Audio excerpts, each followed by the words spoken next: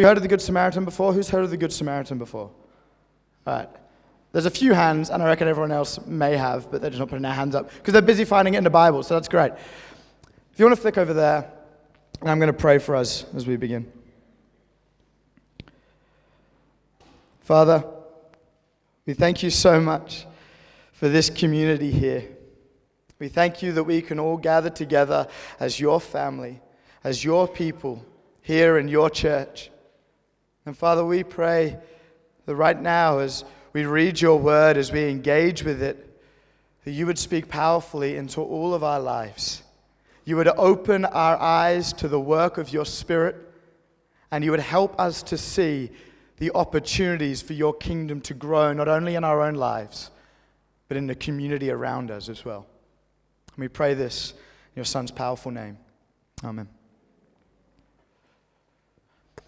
All right. The Good Samaritan. It's a story that I think many of us have probably heard. It's a story that gets told over and over again.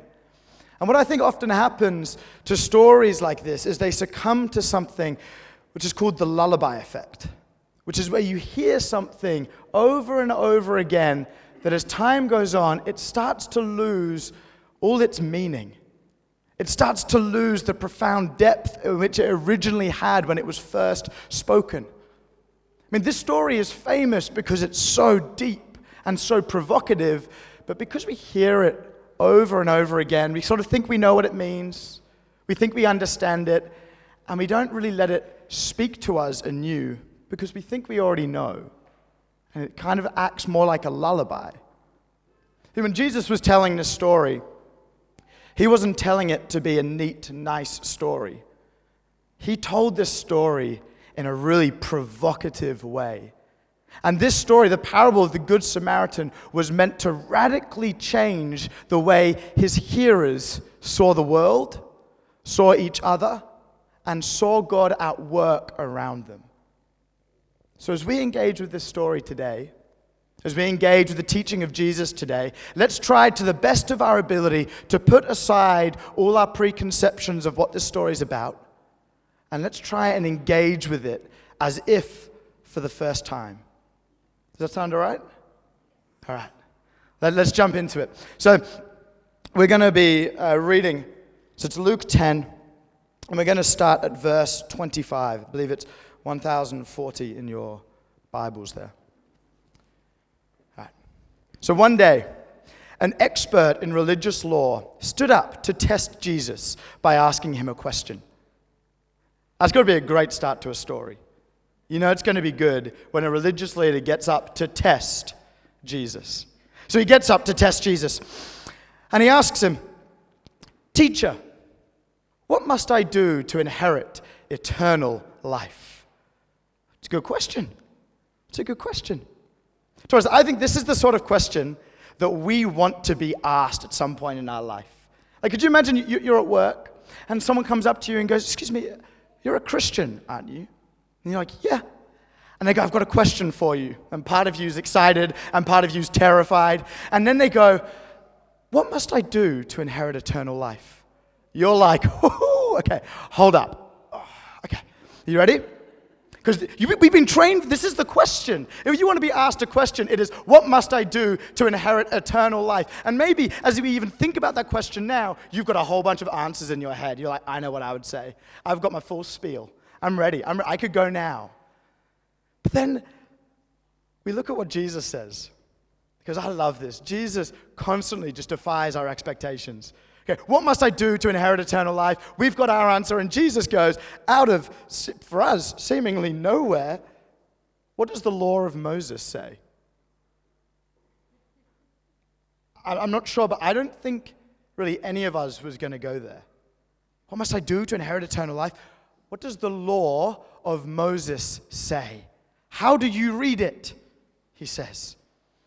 And the man answered, he's a scholar in this area. I mean, he should know. And he says, "You must love the Lord your God with all of your heart, all of your soul, all of your strength, and all of your mind, and love your neighbor as yourself." It's a brilliant answer. Right? Jesus told him, Do this, and you will live. Amazing beginning to the story. And I just want to quickly clarify something here. I do not believe that Jesus here is advocating for some form of legalism where if you fulfill the law, you will be saved. That's not what Jesus is advocating here. The man is asking about eternal life. What must I do to inherit eternal life? I believe as we read the scriptures, we see a distinction between what we would often call salvation and what Jesus often calls eternal life. In the same way that when Jesus came, the kingdom of God, God's heavenly kingdom, broke in on earth, so too did the eternal kind of life in heaven break into our present reality. Which means that we can be saved. We can be saved, that after we die, we can be with Jesus forever in heaven. But we can sometimes deny Jesus' eternal life offered to us in our present moment. As the kingdom has broken in and is beginning here now, so too is an eternal kind of life, the life that we can live eternally. This man is asking Jesus, how do I get that eternal life? And Jesus says it's found through the obedience to law, God's law, here now. There is a way we can live today that is an eternal way of living. It is the kind of life that we're going to be enjoying for all eternity. It doesn't begin then, it begins now. See, I believe we can be saved, but not live in an eternal kind of way today. The man hears this question, and in verse 29, we'll pick back up, and he goes, he wants to justify himself, or he wants to justify his actions. So he asks Jesus a very clever question. It's a very clever question. He says to Jesus, and Jesus, who is my neighbor? And I can imagine the crowds at this moment be like, oh, good question. Good question. You stumped him there. You've got him. Because this is the sort of question that's not really meant to receive an answer. It's the sort of question that's more of a distraction. It's more of delaying or off-putting the responsibility of actually fulfilling what Jesus is saying. It's not about actually working out who my neighbor is. In fact, if anything, it's more about working out who is not my neighbor so I don't have to care about them. Jesus, I want you to categorize the people in my life into those that are neighbors and those that are not, so I don't have to waste my time with those that are not my neighbors, and I can just focus on those that are my neighbors. Because they're difficult. They're hard. I just want to love these people. He's trying to justify himself and his actions. And I wonder, as the disciples heard this man ask that question, and as part of their brain was like, oh, that's a good question, if the other part wasn't ringing back to something Jesus had just told his disciples. I don't know about in your Bibles, but if you flick over a page before, still in chapter 10, you'll find verse 21, where Jesus prays a prayer to his disciples, or with his disciples. And he says, "O Father, Lord of heaven and earth, thank you for hiding these things, the things of the kingdom, from those who think themselves wise and clever, and for revealing it to the childlike." See, here you have this man who's trying to engage with the things of the kingdom, the things of Jesus' life, and he asks this really clever question, and it sounds clever, but also there is this echo of Jesus that says, these things are hidden from those that think themselves smart. Those people that think they can outsmart the kingdom, that think they can outsmart the responsibility that Jesus gives us by asking these clever curveball questions. And if the disciples weren't at one side impressed, but at the other side going, sounds like something Jesus has already told me about this. Not sure. I remember when I was in high school, and if you know me well, I don't like doing work, like full stop. Maybe that's the millennial in me. I just don't like work. I especially didn't like work when I was in school. And I remember I was in geography class once, and we had this, I guess, like class work we had to do, and it was all about recycling. And me and my friend, we were so bored. We didn't want to do it. I mean, it's school, right? No one really wants to do the work. And so we're sitting there, and we just didn't want to do it. So we thought, I know what? Our teacher is really into recycling. I reckon if we just ask her a few questions, we won't even have to do it. And we were like, it's a good idea, good idea. So we asked her some questions, and she got so excited about our questions. She just told us all these stories about her recycling and the things that she does.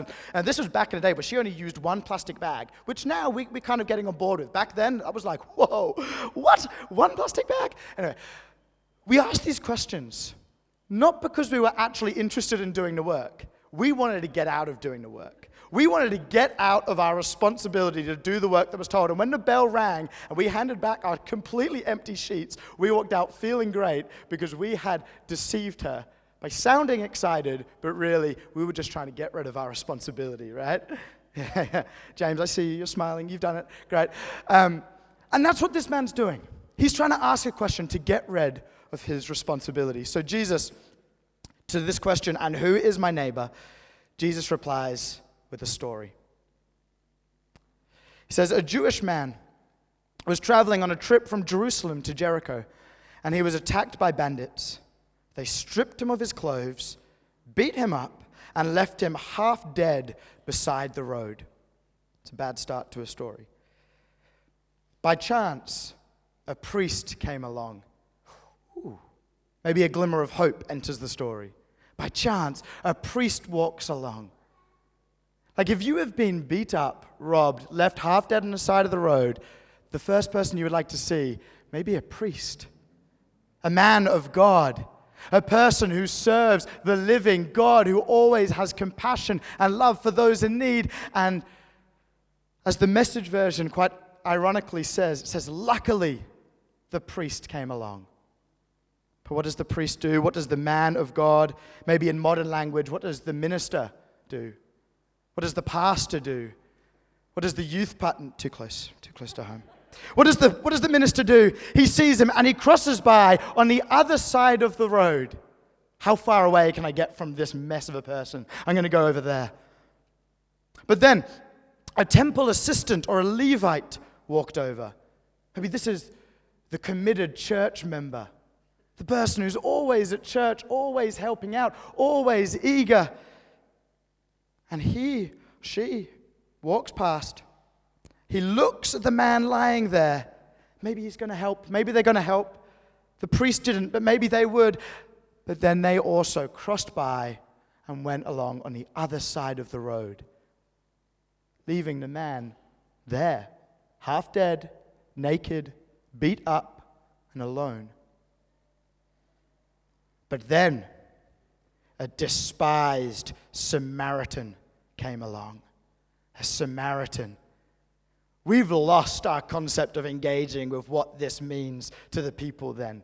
I mean, we're familiar with the idea of a good Samaritan. We even have laws that are good Samaritan laws to protect these sorts of people. But back then, this saying, a good Samaritan, this is like a complete oxymoron. These words should not be together ever in a sentence. When Jesus says that the Samaritan came along, his hearers are probably thinking, yeah, and what did he do? Spit on him? Kick him? Laugh at him? That's what a Samaritan would do. They wouldn't help. Not a Samaritan. But Jesus says the Samaritan came along, and when he saw the man, he did something the priest and the Levite never did. He felt compassion. Going over to him, the Samaritan smoothed his wounds with olive oil and wine. He bandaged them. Then he put the man on his own donkey and took him to an inn where he took care of him. The next day, he handed the innkeeper 2 silver coins, telling him, take care of this man. If the bill runs higher than this, I'll pay you next time I'm here. Now, Jesus finishes the story. He turns back to the man with the smart question and he goes, which one of these 3 was the neighbor to the man who was attacked? Which one of the 3 was his neighbor? And the man, because he could never bring himself to say it was the Samaritan, says, the one who showed him mercy. To which Jesus says, yes, now go and do likewise. Go and do likewise. Who is the neighbor? The one who showed him compassion and mercy. See, the man originally asked this question to try and get himself out of responsibility. Who do I not have to love? Who is my neighbor? And Jesus dismantles that question, flips it on his head, and says, that's the wrong question to ask. The question is not, who is your neighbor? The question is, who are you going to be a neighbor to? Who are you going to make your neighbor by showing love, by showing compassion and kindness? This man wants to group people into people that he can love and people that he can ignore. And Jesus says that's a totally wrong way of looking at it.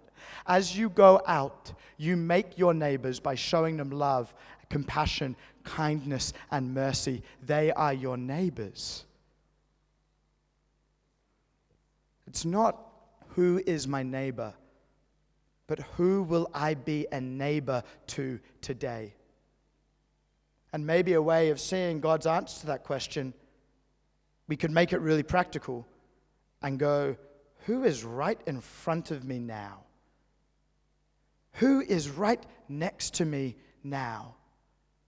Who is around me in my life? When I wake up tomorrow morning, who am I going to see? How can I be their neighbor? How can I be a neighbor to that person?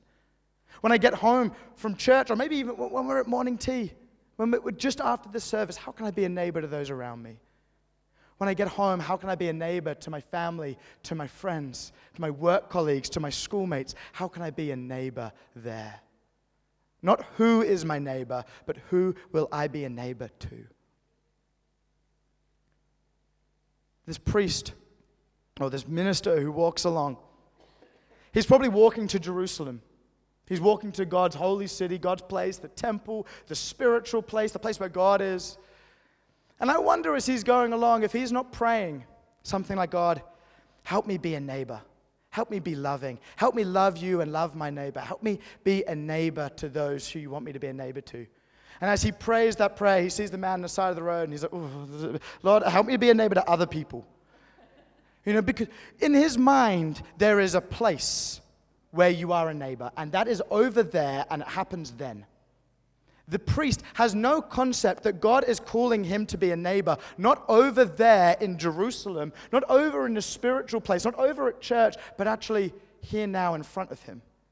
That the test of that man's heart was not going to take place in the temple, it was going to take place on the road, on the path, on the way to somewhere.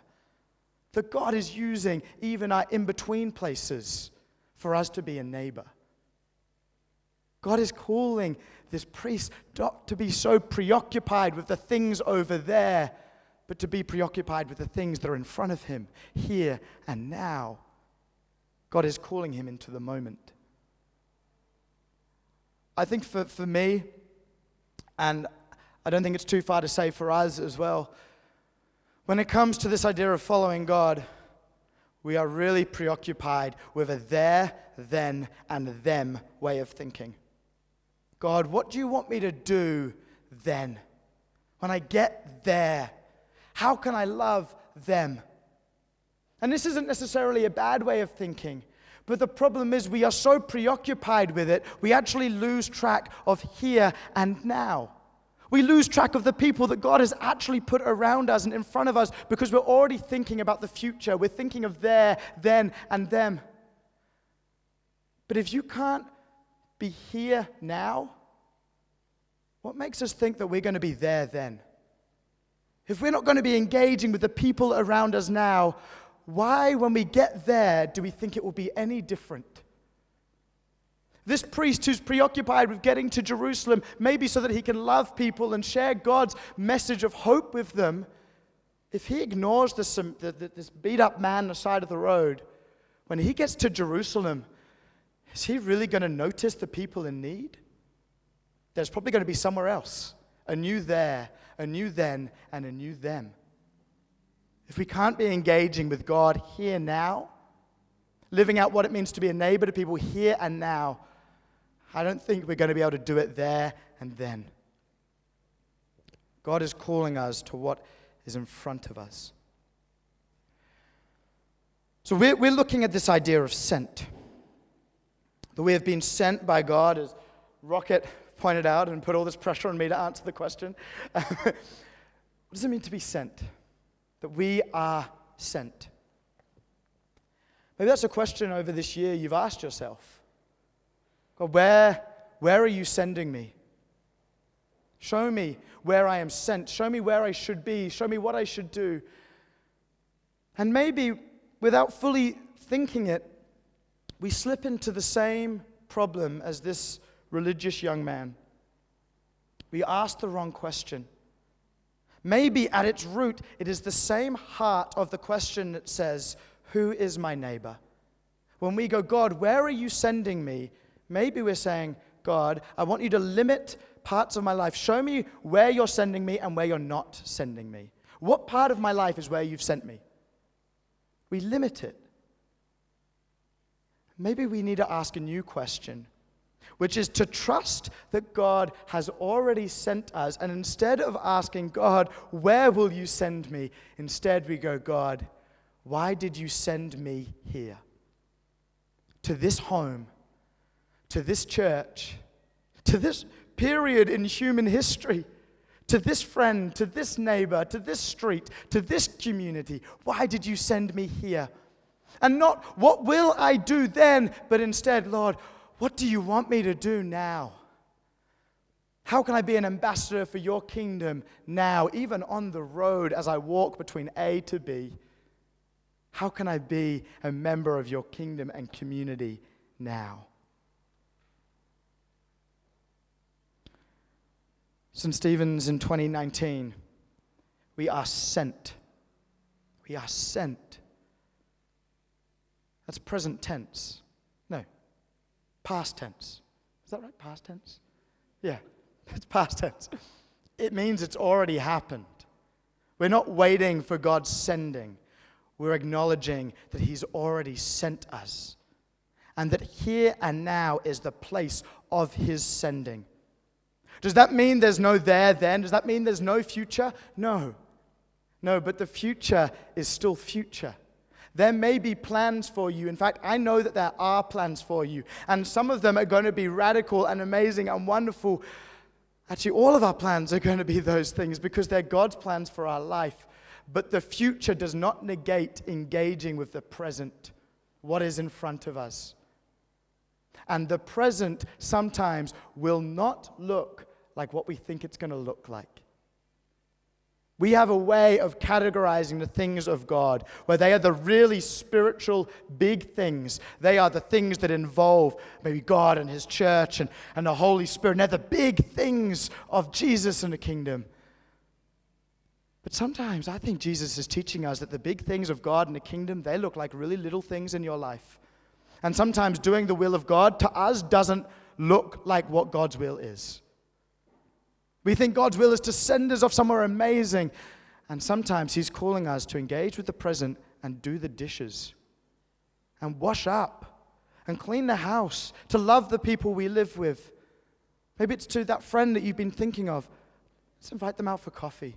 Let's pray for them. Let's engage with those around us because we have been sent. And if we are not here and now, we're not going to be here now, there, or then.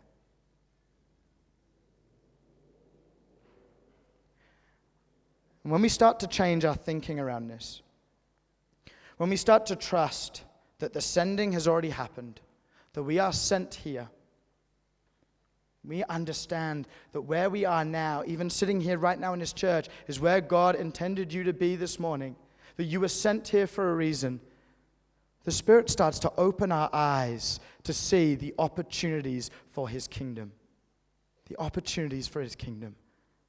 We'll be the sort of people that walk along the road and instead of going, God, help me love my neighbor there and then, what do you want me to do? We go, God, how can I engage with you here now? How can I be a neighbor? How can I be a kingdom presence? Why did you send me here? If we are praying that sort of way, when we see the person on the side of the road who needs help, we're going to acknowledge them. We're going to notice them because we're going to see that's where God wants me now. That's why I'm walking along this path, because God needed me to be there for that person. God has sent us, each and every one of us, here now, to this church, to this community, to this year, to the person next to you, to your family, to your friends, to your parents, to your children. God has sent you here today. I'm going to pray for us to end our time, that we would have eyes to pay attention to why God has sent us here. Let's pray.